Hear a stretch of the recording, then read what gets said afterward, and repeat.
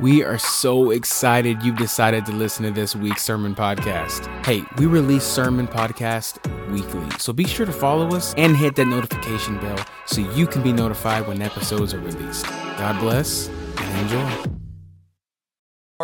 And it's gonna be all right. Amen. It's gonna be all right.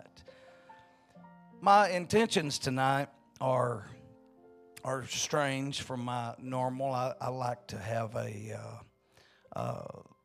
like to generally preach back to one specific point, and it's just kind of how it has always been.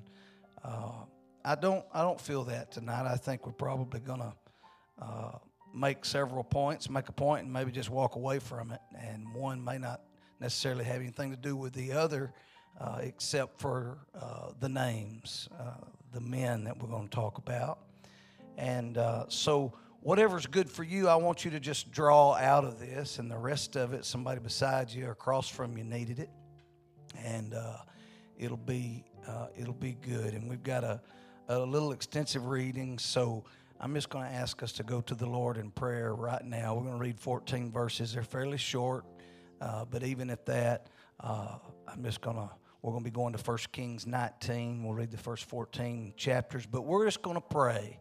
And I want to talk to you tonight on this subject. God still has a plan. God still has a plan. Doesn't matter what it looks like from where we're at. God still has a plan. And so we're going to talk about the life or the lives of Elisha and Elijah, or Elijah and Elisha, and just talk about some things in their life. And so let's just pray together that we'll be ready. And the musicians and singers have done their part. Beautiful. The ground's tilled. We're on go. And so let's just pray. Lord, we love you. We thank you for your goodness and your mercy. You're an awesome God. You've never failed us. You've never left us. You've never forsaken us. Just ask you for a special anointing, Lord, with our young people in the youth classes, Lord, those that are in children's church, and then for a special anointing in this place tonight. Lord, we ask you to touch those that are traveling as well. But tonight in this room, Lord, let us speak your word. Let us hear your word. Let us understand it, and then let us respond to it. And we're going to be quick, even now, to give you the praise and the honor and the glory. In Jesus' mighty name we pray. And let's just love him one more time. Let's love him with our voice. Thank you, Jesus. I love you. Thank you for allowing me to be in your presence one more time. You're an awesome God. Powerful to the pulling down of strongholds is your name. Hallelujah, hallelujah, hallelujah. God still has a plan. Amen. You may be seated. Many of us at many times and stages in our life have had plans that did not come to pass, and we've thought about things, we believed things, we prepared for things, even prayed about things, even felt like we were doing the right thing at the right time and the right moment. And then when that thing did not happen, we start to question. We never question ourselves. You know, of course, we done it all right. We question why is it that God did not follow through with what we were praying for and what we believed him for? And I want to just say right now in the very beginning, that seems a little harsh. It seems like, well, nobody would really, talk to the Lord and tell him that maybe he needs to do a better job. And maybe things are even the way the Lord doesn't understand. Sometimes I think people think that the Lord, there's things he doesn't understand. The Bible said he was tempted and tried in all ways, and he knows what we're feeling and what we're dealing with, yet he remained spotless and sinless. And I want to just read for a little bit about one of our heroes, biblical heroes obviously, but all in all together a historical hero in the life of Elijah. Now this was an incredible man, and we're going to go to 1 Kings chapter 19. And I'm going to read 14 verses to you. There's a lot of things I could have skipped around on in here, but I think it's important that we just hear it in the run that it's written. And Ahab told Jezebel. Now just let me set this for you. First of all, Ahab is the king. Jezebel is his wife. She does not like Jehovah. She doesn't like the people of Jehovah. She doesn't like their God, who is Jehovah of the Old Testament. And his wife hates prophecy. She hates the men of God. And now the man of God has found himself in the crosshairs with Ahab, and more than Ahab, who was a little bit of a tender-hearted man, it seems, at times. His wife was not. And so she would rather kill than come to a peaceful agreement. And so here's where we find Elijah at this time. He had just prayed fire down from heaven. He had watched as 850 antichrists were destroyed. That'd be the modern day meaning of that Old Testament reading. Those were the prophets of the groves and of Baal. And they had 400 of one, 450 of another. They came together, and he alone called down fire from heaven, destroyed them. And now he's in a tight place. He's in a situation now. So that's the setting. And Ahab told Jezebel all that Elijah had done, and with all how he had slain all the prophets with the sword. Then Jezebel sent a messenger unto Elijah, saying, So let the gods do to me, and more also, if I make not thy life as the life of one of them by tomorrow about this time. She said, let me die if I hadn't killed that prophet by this time tomorrow. And when he saw that, he arose and went for his life, and came to Beersheba, which belongeth to Judah, and left his servant there. But he himself went a day's journey into the wilderness, and came and sat under a juniper tree. Listen to this mentality. And he requested for himself that he might die, and said, It is enough now, O Lord. Take away my life, for I am not better than my fathers. And as he lay and slept under a juniper tree, behold, then an angel touched him and said unto him, Arise and eat. And he looked, and behold, there was a cake baken on the coals, and a cruse of water at his head. And he did eat and drink, and laid him down again. And the angel of the Lord came again a second time and touched him, and said, Arise and eat, because the journey is too great for thee. And he arose and did eat and drink, and went in the strength of that meat 40 days and 40 nights unto Horeb, the mount of God. And he came thither unto a cave, and lodged there. And behold, the word of the Lord came to him, and said unto him, What doest thou here, Elijah? What are you doing here? And he said, I've been very jealous for the Lord God of hosts. Listen to this now. And what are you doing here? And he said, I've been very jealous for the Lord God of hosts, for the children of Israel have forsaken thy covenant, thrown down thine altars, and slain thy prophets with the sword. And I, even I, am left, and they seek my life to take it away. And he said, Go forth and stand upon the mount before the Lord. And behold, the Lord passed by, and a great and strong wind rent the mountains, and brake in pieces the rocks before the Lord. But the Lord was not in the wind. And after the wind, an earthquake. But the Lord was not in the earthquake. And after the earthquake, a fire. But the Lord was not in the fire. And after the fire, a still small voice. And it was so, when Elijah heard it, that he wrapped his face in his mantle, and went out, and stood in the entering in of the cave. And behold, there came a voice unto him, and said, What doest thou here, Elijah? That's the second time he's been asked that question. What thou doest here? What dost thou here, Elijah? And he said, I have been very jealous for the Lord God of hosts, because the children of Israel have forsaken thy covenant, thrown down thine altars, and slain thy prophets with the sword. And I, even I, am left, and they seek my life to take it away.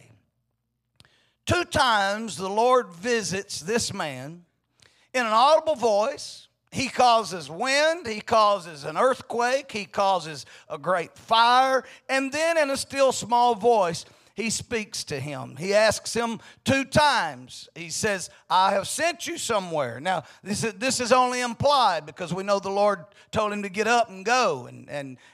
We find that he leaves his helper, his assistant, if you will, the guy that travels with him all the time. He leaves him and he goes away and he goes alone into this cave. And the first time the word of the Lord come to him and says, what are you doing here? What are you doing here? And he begins to tell all the reasons he's here. Well, Lord, there's nobody else serving you. He says at one time up under the juniper tree, he says, my life has passed me by. It's enough, God. I'm done. I'm out. I'm ready. Take me now. He had a spirit come over him that wanted to see his life come to an abrupt end at that very moment. And here's why. Because in his mind, all he could see was his little world. With his eyes, all he could see was his little world. In his heart and in his prayers and in his thoughts, all he could see, hear, or understand was his little world. What does his little world tell him? His little world says, I'm alone. And we're talking about Elijah. And he's got a spirit that wants to die come over him because there's nobody to fellowship with. There are no prophets. Nobody's building altars. Nobody's sacrificing. Nobody's doing anything. Lord, it's enough. I'm just done. I'm just tired. I'm ready for this thing to be over. And the Lord sends him down the road, and he goes and runs off the path and goes to a cave, and he says, what are you doing here? He gives him all those excuses. He comes back a second time after feeding him. He says, you're going to have a big journey. Get ready. What are you doing here? I got a plan for you. I have a purpose for you. Folks, when we feel like we're alone, when we feel like nobody else is listening, nobody else is on the team, nobody's helping you sing, nobody's helping you preach, nobody else is holding down the fort, nobody else is living up to the standards of the Bible, everybody has collapsed at the feet of modern culture except me. And I'm sick of it, and I'm ready to die.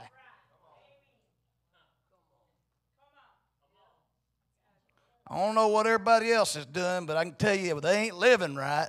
Elijah had a spirit. You know what was going on? He was battling a spirit of loneliness.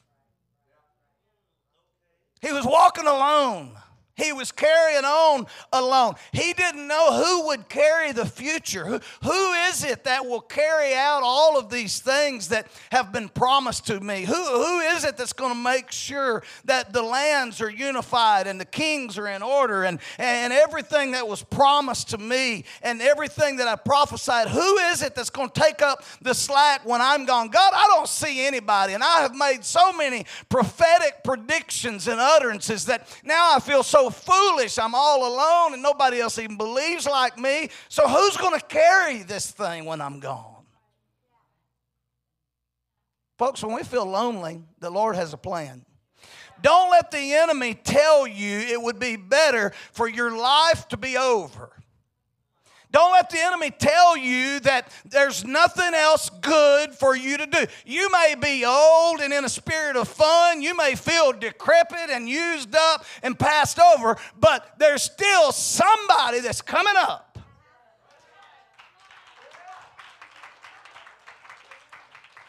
God has a plan. This is a man that really, really knows the works of God. Listen to these 14 notable miracles. Some would argue that there were more than this, but I'm going to just share with you the absolute 14 notable biblical miracles that we know Elijah was part of. Are you ready? Watch. He caused that rain to cease for 3.5 years. This is one of the things that she's so mad at him about, and she wants to kill him. And she said, if he's not dead by tomorrow, I want to be dead. She didn't want to live in the same world with a godly man.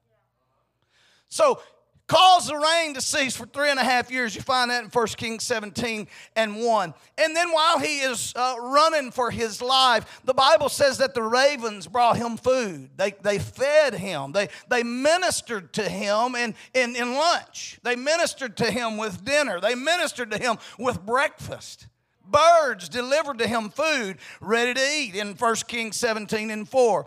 Then the barrel of meal and the cruse of oil that was so incredible with that lady that you find in 1 Kings 17:14, that it just continued to multiply. He spoke that under the authority, obviously, but he was the man of God and the voice and the mouthpiece of the Lord. So when he spoke it, God honored it. The resurrection of the widow's son, when he went down and said, my head, and then they said, carry him to his mother. He lay on his mother's lap till noon and died. And the prophet came in and said, all right, nose to nose, eye to eye, hand to hand. So when you get lined up with the Word of God, there's a resurrection coming. Elijah was the embodiment of the Word of God. He was the prophet of the day. And so when he got over that boy and got nose to nose and hand to hand and face to face and began to speak to him, and the Spirit of God began to flow from him because he was in alignment. When we get in alignment with the Word of God, life is coming back. Too many people are looking for life when there's not alignment. Watch this. Call down fire from heaven on the altar. We talked about that with those prophets in 1 Kings 18:38. Then he causes it to rain at his voice in 18:45. The prophecy that Ahab's his sons would all be destroyed. This was a prophetic word that came to pass, that same king, Ahab's sons, would die. You find it in 1 Kings 21:22. The prophecy that Jezebel would be eaten by dogs. The last place you read about her alive in the land of the living is as she is falling to the ground and she's losing her life. And the Bible tells us in a very graphic words that her body spilled out on the ground and the dogs showed up very quickly, wild dogs, and began to eat her. So this is exactly what he said would happen. Can you imagine a man that when he speaks it over the last few years, you know it's going to happen just because he said it? And God had already made him a promise. And so the things that he would say and the things that he would do, it would happen. And so here was the 8th prophecy, that Jezebel would be eaten by dogs. The 9th prophecy was that Ahaziah would die of his illness in 2 Kings 1:4. It happened just as he called it. He called fire from heaven on 50 soldiers in 2 Kings 1:10. He called fire from heaven on the second 50 in 2 Kings 1:12. He parted the Jordan River at 2 Kings 2:8. There was a prophecy that there would be someone to come from behind him, and follow in his ministry, that would have a double portion of his spirit and a double portion of his miracles. Even in death of this world, or even as he left this world, it was in a miraculous fashion. You find it in 2 Kings 2:11, when all of a sudden there was chariots of fire and horses that just scooped down and picked him up. He didn't go by way of the grave. He went by way of the rapture. It was a one-man rapture. But the Bible teaches us that a chariot of fire with horses pulling it descended from heaven and scooped up Elijah. There it was. Those miracles. 14 notable miracles. That is incredible. How can a man with 14 notable miracles, he along with only a couple of other ones in Scripture, would not have to go by the way of the grave, but would go by some other incredible way that only God could go? How is it that a person like that can go into a cave and say, there's nobody else loving you, there's nobody else living for you, there's nobody else living the truth, everybody else has kissed the feet of this modern society, and I want out? How can you have two minds to be one of miracles every time your mouth opens and another one ready to quit every time a problem comes? That's a spirit of loneliness. Elijah wasn't fellowshipping with anybody else. He wasn't making it to regular church services, apparently. The prophet was out on his own doing the right thing, but he was alone. And sometimes when a spirit of loneliness will come over us, we begin to challenge God because we don't find the group where the miracles happen. And we're not in the hospital or at the funeral home when families come together and restoration and restitution is paid and things happen and life is set straight. When a husband or a wife comes home or a child that's been on the road for 10 or 15 years calls, we're not around people for a while, and all we think is it's just what I see is all that's going on. Folks, we got to understand something.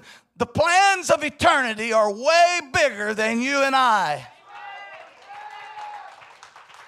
The plans of God are way bigger than any plans that I could ever put together, ever that I could imagine. The Bible even tells us so much that it's above anything that we could ask for or even think. That's what God can do. That's the things God can do. He does not die. He ascends. He's carried away into heaven.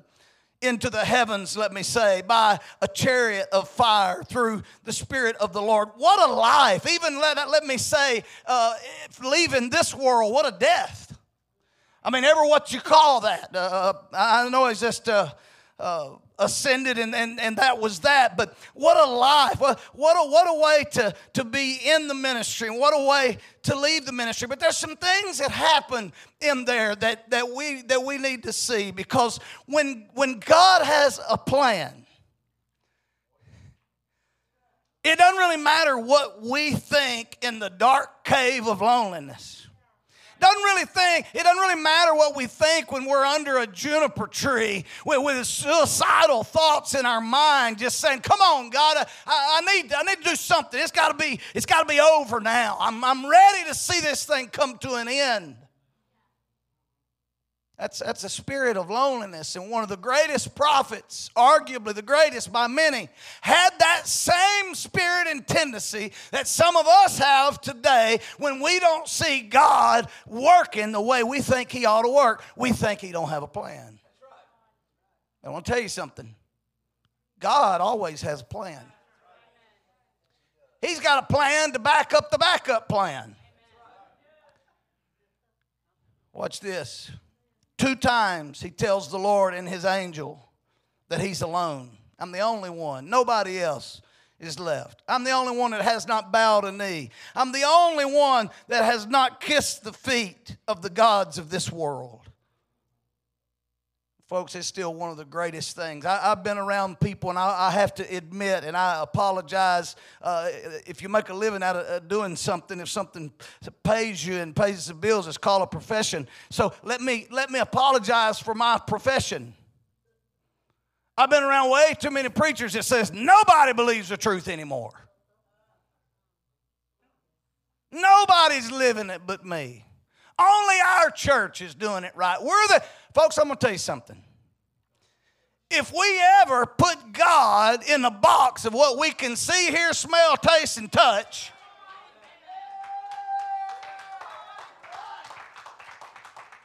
nobody cares. I'm all by myself. I'm the only one holding truth. Folks, loneliness is a formidable foe. So before He's carried away into the heavens, let's just look to see, what is God's plan? What is God's plan for the future? Because if you're not going to be part of it, at least maybe He'll let you know what it's going to be. And in this setting, here's what happens. Go to 1 Kings 19. Read 3 verses there. So he departed thence, and he found Elisha. Remember, we were talking about Elijah. This is now Elisha. He found Elisha, the son of Shaphat, who was plowing with 12 yoke of oxen before him. 12 yoke of oxen before him. Hold that thought. And he with the 12th. He was the last twosome. And Elijah passed by him, came by him. This prophet who's been complaining, who's been running from this woman and this king, comes by him because the Lord says, I'm going to get you to anoint somebody to pick up where you left off. And he comes by him, and the Holy Ghost, the Spirit of the Lord, that day falls on Elijah, and he is led by the Spirit to take his prophetic mantle, his prophetic garment, and wrap it around Elisha. Now just imagine this. He's walking down the road. He's in the mully grubs. It's been a bad day. It's been a bad week. It's been a bad 3.5 years. Ever since the rain quit, it's been a bad time for Elijah. And the Lord says, if you'll just get out of here and do what I'm telling you to do, I'll lead you to the right place and you'll get to see my plan before you go. Can you imagine? He's walking by this farm and he sees 12 yoke of oxen out here and the dirt's flying, the dust is carrying on out there and somebody's trying to plow the ground and the Spirit moves over him and says, it's that last guy right there. Go drop your prophetic anointing on him. Ooh, it's fixing to get good. He's plowing with 12 yoke of oxen before him, and he with the 12th. And Elijah passed by him and cast his mantle upon him. And he left the oxen and ran after Elijah. Now just imagine he's out there plowing this prophetic cloak. The Bible here calls it a mantle. This prophetic robe is cast across him. He knows exactly what it is. He says, let me, I pray thee, kiss my father and my mother, and then I will follow thee. This is what Elisha tells Elijah, young telling old. Let me go back and kiss mom and daddy, and I'll follow you. And he said unto him, go back again, for what have I done to thee? He's trying to get him to understand, you want to go back to the house, and I just dropped this anointing on you. Whatever that means to you. You want to go back to the house. Look what I've done. Don't you realize? And he returned back from him and took a yoke of oxen. Watch this right here. And slew them and boiled their flesh with the instruments of the oxen and gave unto the people, and they did eat. Then he arose and went after Elijah and ministered unto him. Elijah was at least bothered by the way he cast his future on young Elisha. He cast his garment. He put his anointing on him. It was as though it was a handoff that was going to be happening into the future. And he's about to become a follower. He's about to be right there with Elijah all throughout the remainder of his life. But he said, I got a couple of things I got to do. What? I'm going to go kiss my mom and daddy. Well, it's custom. You kiss them when you're going to be gone.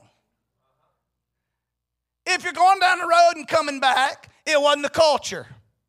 When you're going on a long journey or you're going till death and you may not be back, something came over Elisha at that moment. He understood this farm is not my future.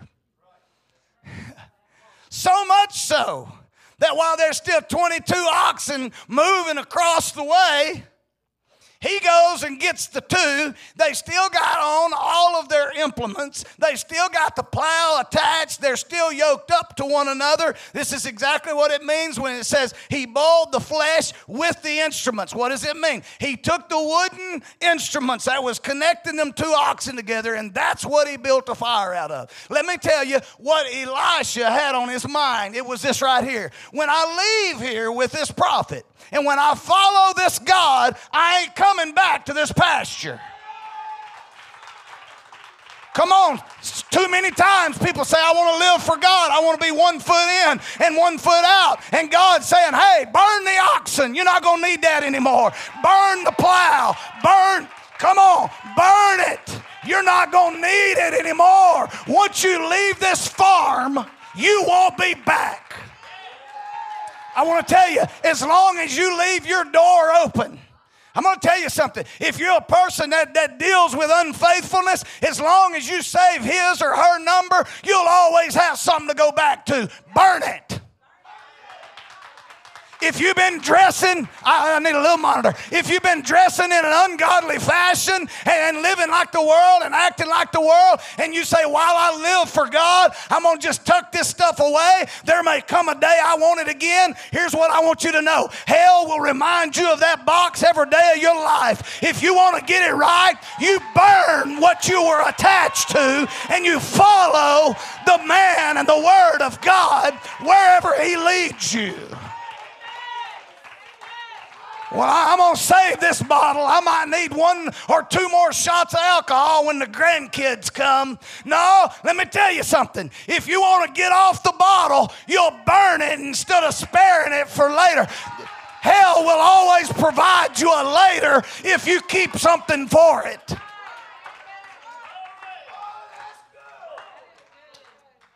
Woo, right here's how I knew, like I was there. Right here's how I knew Elisha's about to be pretty good. Because he recognizes I'm going to kiss mom and daddy.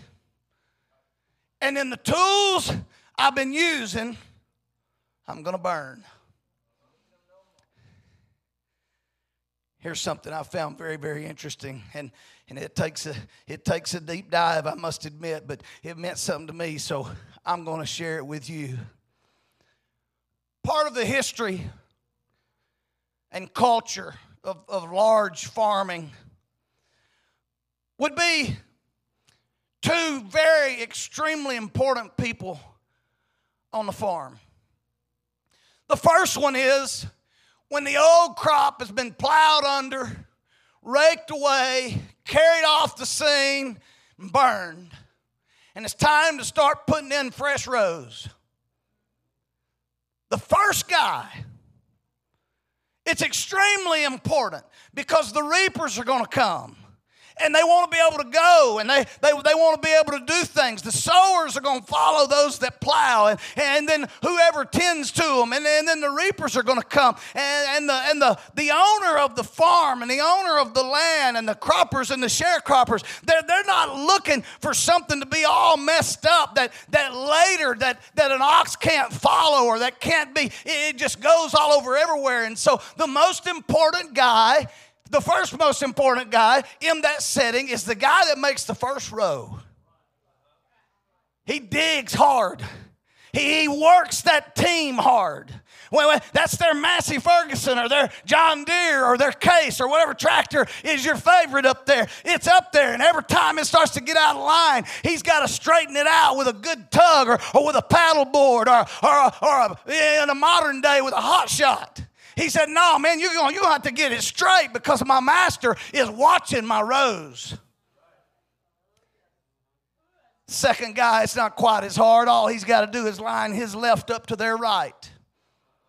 And he follows just behind. He's eating the dust of 1 plow and 2 oxen. The second man, there he is. Third guy, all he's got to do is have his left to their right.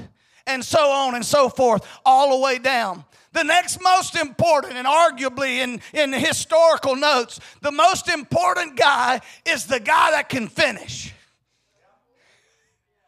Woo!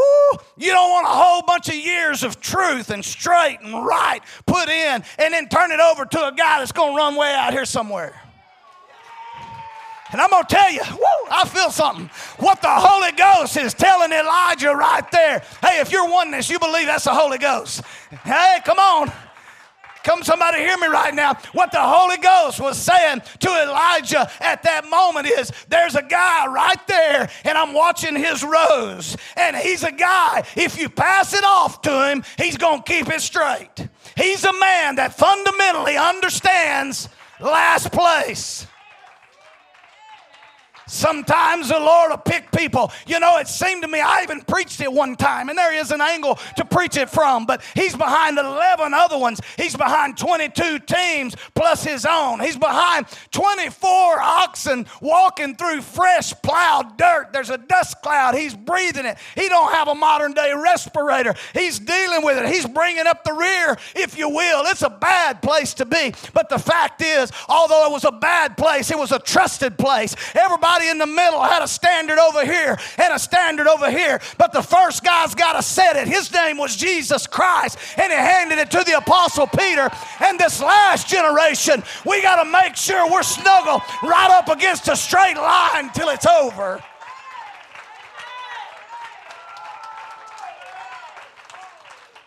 Somebody hear me.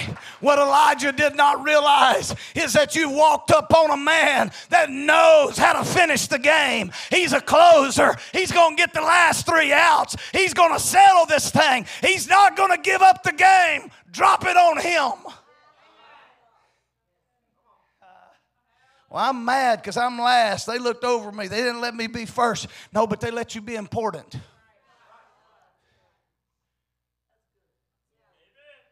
Woo. And Elijah's a little bothered because Elisha says, I'm going to go kiss my mother and my father. And he did more than that. So I know Elijah's sitting there. He's already showed us he's impatient to a point of death. He doesn't see the need in going on in life any longer. He's done. He's just settled. He's tapped out. I'm done. And now he comes and drops the garment on Elisha. And Elisha says, oh man, I've been praying for this moment. When I saw you coming, I knew. I'm going to go kiss mom and dad and I'll be right back. Well, folks, it didn't happen that way. Elijah parked out right there and camped out somewhere around the edge of the farm. And he apparently is thinking that Elisha is going to go hug and kiss mom and daddy and say, hey, I'm fixing to follow my calling. I don't know that I'll ever be back. And if it is, it's going to be a while. It didn't even happen like that. Elisha goes and apparently kisses his mother and his father. But he goes and gets his oxen. He cuts their throat while they're standing. They bleed out. And he takes a saw and he cuts the yoke off of them and builds it up in a nice Boy Scout top fire and puts a match to it. And when it goes up, he puts in a big pot of meat and flesh, and it starts to boil. And he serves all the people the thing that was making him a living. He said, hey, I want everybody to be blessed by what I've been doing. Well, you're not going to come back. I'll never be behind those oxen again. We're fixing to eat them. Well, what about that? What about that yoke? I made that yoke. That's my yoke. I put that yoke on them. I'm never planning again on fleshly holding down last place. I'm going to burn it and use it for the meal. Watch. So he follows God's plan. And Elijah is just taken up. He's just taken up. But here's what happens. Before he goes, many of you know the story. You've read it time and time again. You quote a lot of it, but somebody needs to hear it right now, and someone doesn't know it. Elijah asks Elijah a question right here, and listen closely to this. And it came to pass, when they were gone over, that Elijah said unto Elisha, ask what I shall do for thee before I be taken away from thee. And Elisha said, I pray thee, let a double portion of thy spirit be upon me. Hey, watch this. I like him. He wasn't a perfect man, but I like it because he said, hey, I've been watching you, and you've already had 13 great miracles. The 14th one's is fixing to happen when he goes into heaven. He said, you've already had 13 great miracles, and the Lord God is going to give me, and here's my request, I want double what you had. You know what? I don't want to just keep pace with the last generation. And I hope the next generation don't want to just keep pace with me. Someday I hope whoever it is that stands behind the pulpit, if time stands and I've gone on to retirement or to the grave, that the Lord says, you don't want just what that old man had. You want twice what he ever had. Not degrading what Elijah had, but there's somebody in town that said, if God can do 13 miracles, he can do 26 miracles.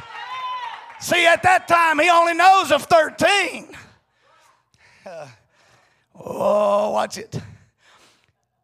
And he said, thou hast asked a hard thing. You know, it's hard to pass off everything you've worked so hard for to the next generation. When they're claiming in front of you, they're going to make it better. That's tough. And he said, thou hast asked a hard thing. Nevertheless, if thou see me, when I am taken from thee, it shall be so unto thee. But if not, it shall not be so. And it came to pass, as they still went on and talked, that, behold, there appeared a chariot of fire and horses of fire, and parted them both asunder. pull them apart. And Elijah went up by a whirlwind into heaven. And Elisha saw it. Remember, he said, if you're there to see it. And he cried, my father,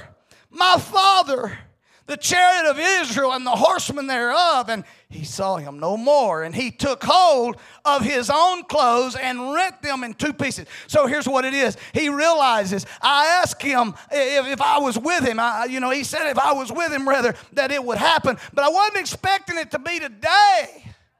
I thought we had another lunch. I thought we had another dinner. I thought we had another visit. And it upsets Elisha so bad that there in the field, he rips his clothes off and says, oh God, why?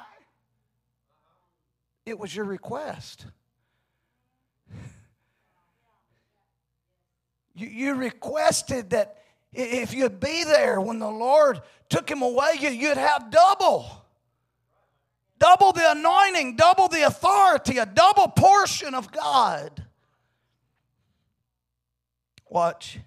He rent his own clothes in two pieces. He took up also the mantle of Elijah that fell from him and went back and stood by the bank of Jordan. Watch this. And he took the mantle of Elijah that fell from him and smote the waters and said, where is the Lord God of Elijah? Watch, Elisha's not happy right here, folks.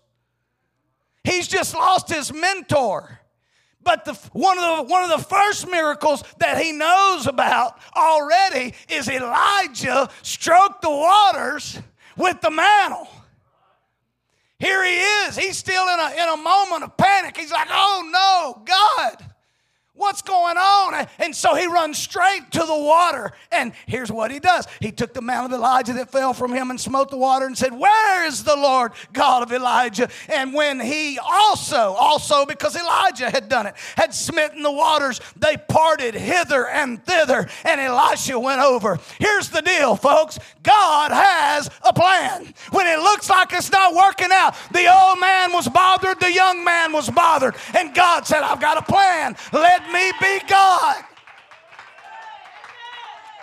My family's falling apart. God has a plan. Things are not right. God has a plan. Bankruptcy is upon us. God has a plan. My credit cards, God has a plan. My health, God has a plan. My son, my daughter, my husband, my wife, my addiction, my future, my education. I don't see anything in it. God still has a plan. If you do what you told him you would do, he will do what he told you he would do. Sister Beckham, just play when you're ready, but I'm not going to meet the time tonight. But I do want you to play. I like it. Watch this. The miracles of Elisha, I'll go quick. Pardon the Jordan right off the bat, just right after the ascension. Parts the Jordan. You go look, you'll find all of these from 2 Kings through the 7th chapter of Kings. So you can go read them and find them. He parted the waters of Jordan. He healed the sick waters. He cursed the she-bears. The filling of the valley with water, he spoke that, it happened. The deception of the Moabites in the valley of blood, he spoke that. The miracle of the vessel of oil, he spoke that, a very similar miracle to Elijah. The prophecy that the Shunammite woman would have a son, the resurrection of the Shunammite son, the healing of the gorge, the miracle of the bread, the healing of Naaman, the perception of Gehazi's transgression, the cursing of Gehazi with leprosy, the floating of the axe head, the prophecy of the Syrian battle plans, the vision of the chariots, smiting the Syrian army with blindness, restoring the sight of the Syrian army, the prophecy of the end of the great famine, the prophecy of the scoffing noblemen. They would see it but not partake, and it happened in 2 Kings 7:2. The deception of the Syrians with the sound of chariots, the prophecy of 7 years of famine, the prophecy of Ben-Hadad's untimely death, the prophecy of Hazael's cruelty to Israel, the prophecy that Jehu would smite the house of Ahab, the prophecy that Joash would smite the Syrians at Aphek, the prophecy that Joash would smite Syria 3 times but not consume it. 27 miracles. He spoke them. He dropped the mantle. And this, let me make a correction earlier when I went off on a preaching point. That was Elisha that raised that son from the pasture. That first resurrection was not that one. I got to preaching there, and I shared this next guy's story with you. So go back and scrub that and fix it in your mind. This is the guy. Watch. That's the first mistake I made in the last minute. Watch this. 27 miracles. Remember, he had only witnessed 13. So 27 is more than double. But then, the way Elijah ascends into heaven, there's a 14th miracle. Elisha's getting old. You know what the song says? He's got snow on the rooftop. He's about to age out. And he's looking.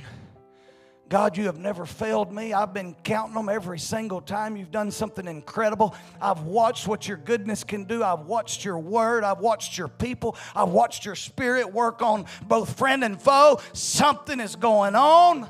I know my time is coming. I'm about to draw my last breath. And I'm a miracle short of your promise. Sometimes hell can even sneak in on you when you've had a lot of good things happen, but not the one thing you were looking for. 27 miracles was incredible. Incredible. Brother Jim Beckham, he wasn't looking for 27. He's looking for God to be right every time. Never miss it. But he dies. He dies never getting to see a double portion. I wonder how many times he sat there and recounted how much of his time, how much of his money, how much of his effort, how much he had given to God. And he had got everything except the one thing he was really looking for. All he asked for, well, it was twice. And the man of God said, you can have it if you're with me. And he was with him. How is it that God can fail? Because God has a plan that transcends our calendar and our time. If he promised you your children are going to be saved, don't go to your grave cursing God. You go to your grave thanking him that it's going to happen.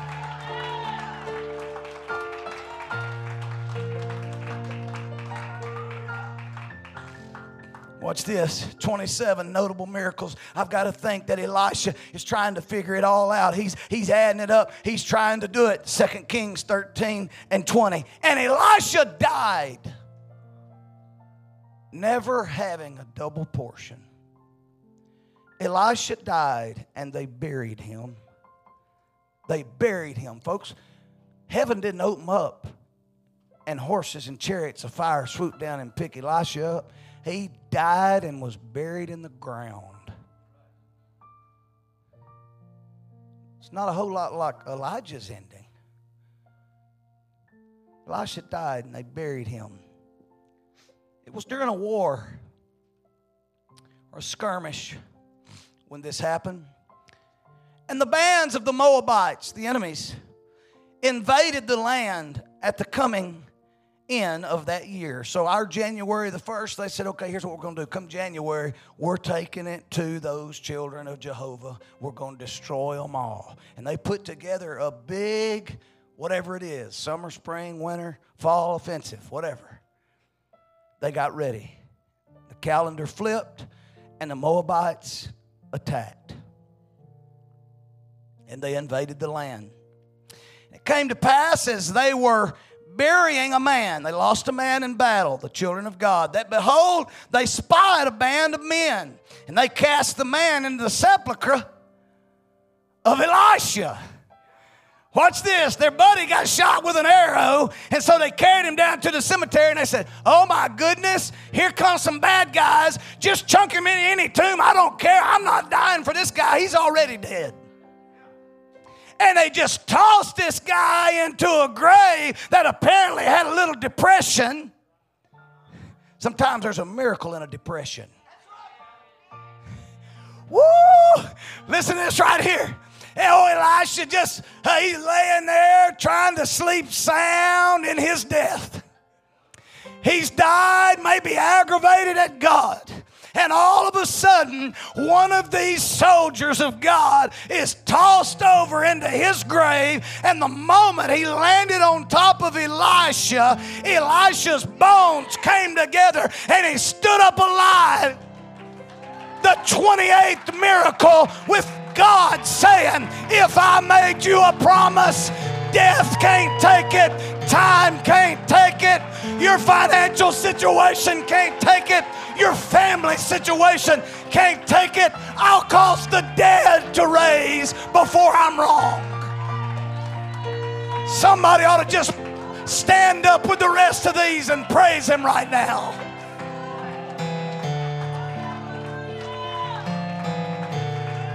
Somebody ought to get serious right now. Somebody ought to get real. We ought to die with so much Holy Ghost that when the dead man comes in contact with me, life is birthed again.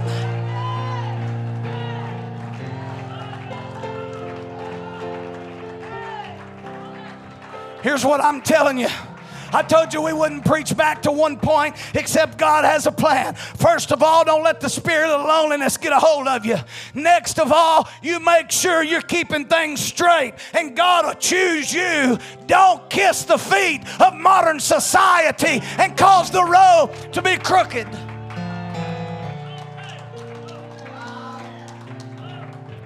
Yeah, come on. Don't let them look at the church you leave and say, it's not what my father left. The last thing I want is the next generation to come up and say, boy, if we just had what we had when the bishop was the pastor.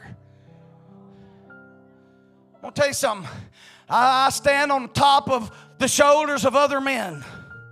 I could name them, starting with my dad. And I could go right down the line of men he stood on. And men they stood on for a few generations. And I could name some of those men right now, 3 or 4 generations, I'm certain without question. And I don't doubt that one bit. Matter of fact, I embrace that. I love that. I understand. I'm drinking out of waters from wells that I did not dig. I understand that. So I don't mean anything negative about this, but I'm going to tell you, I don't want what Paul Hush had. Come on. I don't want what Russell G had. The Bible said in the last day, the former and the latter rain are going to come together, and there's going to be a miracle in the end of time. I hope the next guy don't say, I want what Pastor Rusty had. Don't settle for my ministry. You take it higher and better and stronger. Somebody ought to get out of their pew right now and worship the God that has a plan.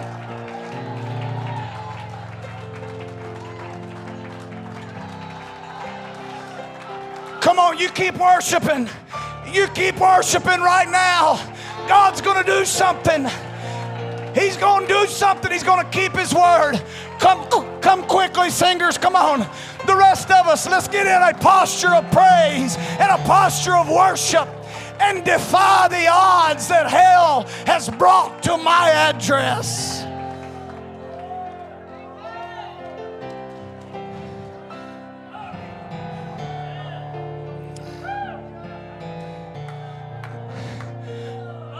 I don't want to die without my miracle.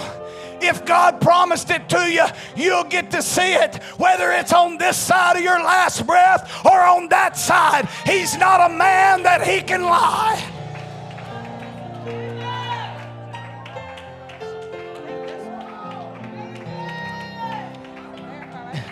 Come here, Bishop, if you will. Come here, Brother Jarek. Brother David's not in here, but you're the next generation. I want you down here. I want you down here. I'm not saying this is a minister or a pastor or an evangelist or a prophet. He already preaches the word, does a good job. We're proud of him. He's homegrown. We're happy about this. Let me tell you something.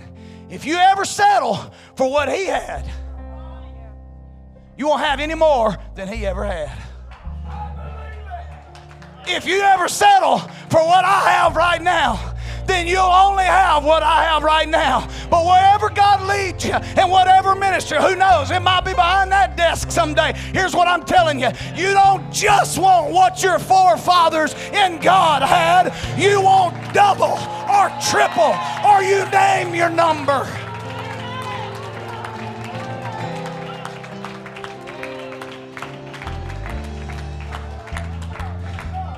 I love Tom Fred Tenney.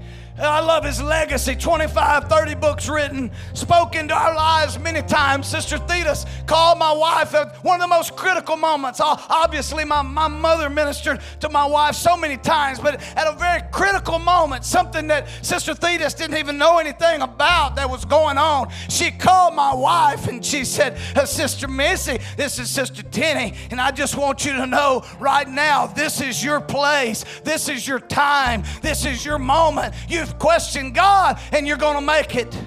I say that to say this. I don't want what Tom Fred Tenney had only.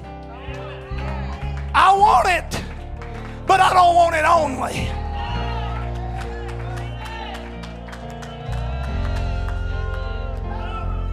But I understand something. There's a chance I could be last. And it's my responsibility to make sure this row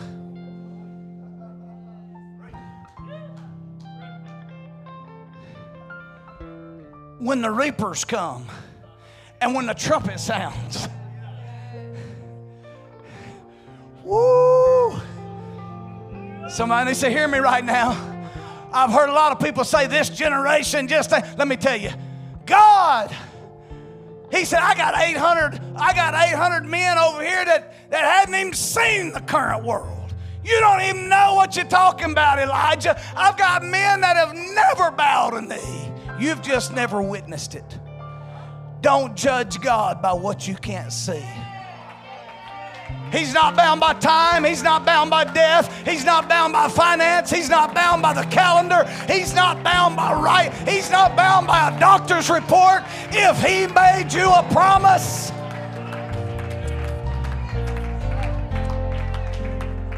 now in closing and 10 minutes too late, let me say this.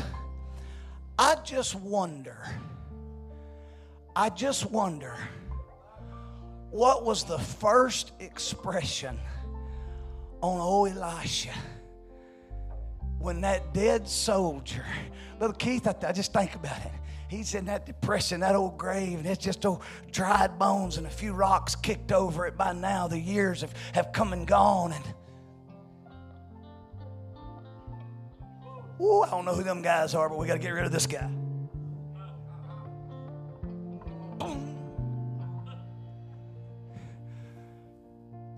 And Elisha,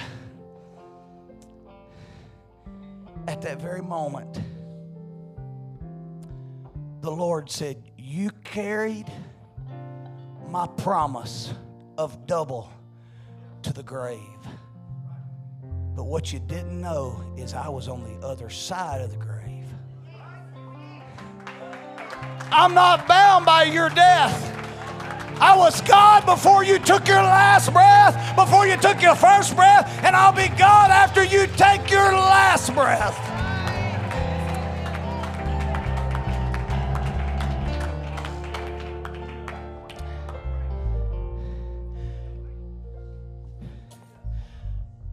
Here's a question. Wednesday night, 8:29, we need to go. What is that thing? What is that situation that has you holed up in your proverbial cave? The place you're trying to escape, the place that you don't even realize that anybody else around you is having revival. Anybody else has been filled with the Holy Ghost. Anybody else is having the addictions of nicotine and alcoholism and drug addiction and pornography and the lust of the flesh and the pride of life. How many of us have allowed ourselves to tuck back in a corner and try to protect what little bit of truth we think we've got? And just say, God, I'm so tired of fighting. Nobody lives like this anymore. Nobody is separate and holy and pure and doing the best of their ability to be righteous. You kidding me, man? I got people all over the world. Go find you somebody to take your place. What you want, I want double. And the Word of God, which at that moment was manifest in the man of God, said, if you're with me when I go, so shall it be done unto you.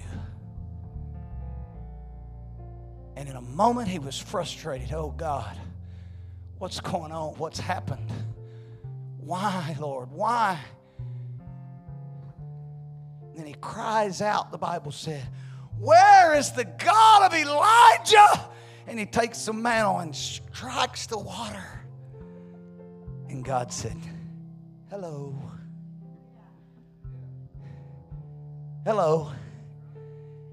Here I am. Now you do what you promised you'd do. Never go back to your old life. The miracles cease when you go back to your old life.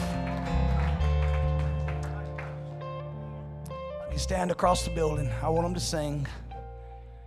I'm just asking you, can you bring your challenge to the altar? Can you bring what seems like promises missed to the altar? No, I would rather you not bow tonight. I know that is a posture. But I'd love for you to just walk to the altar and just slip a hand up towards heaven. Let me back up to Sunday now. God, I know I'm common, but I'm available.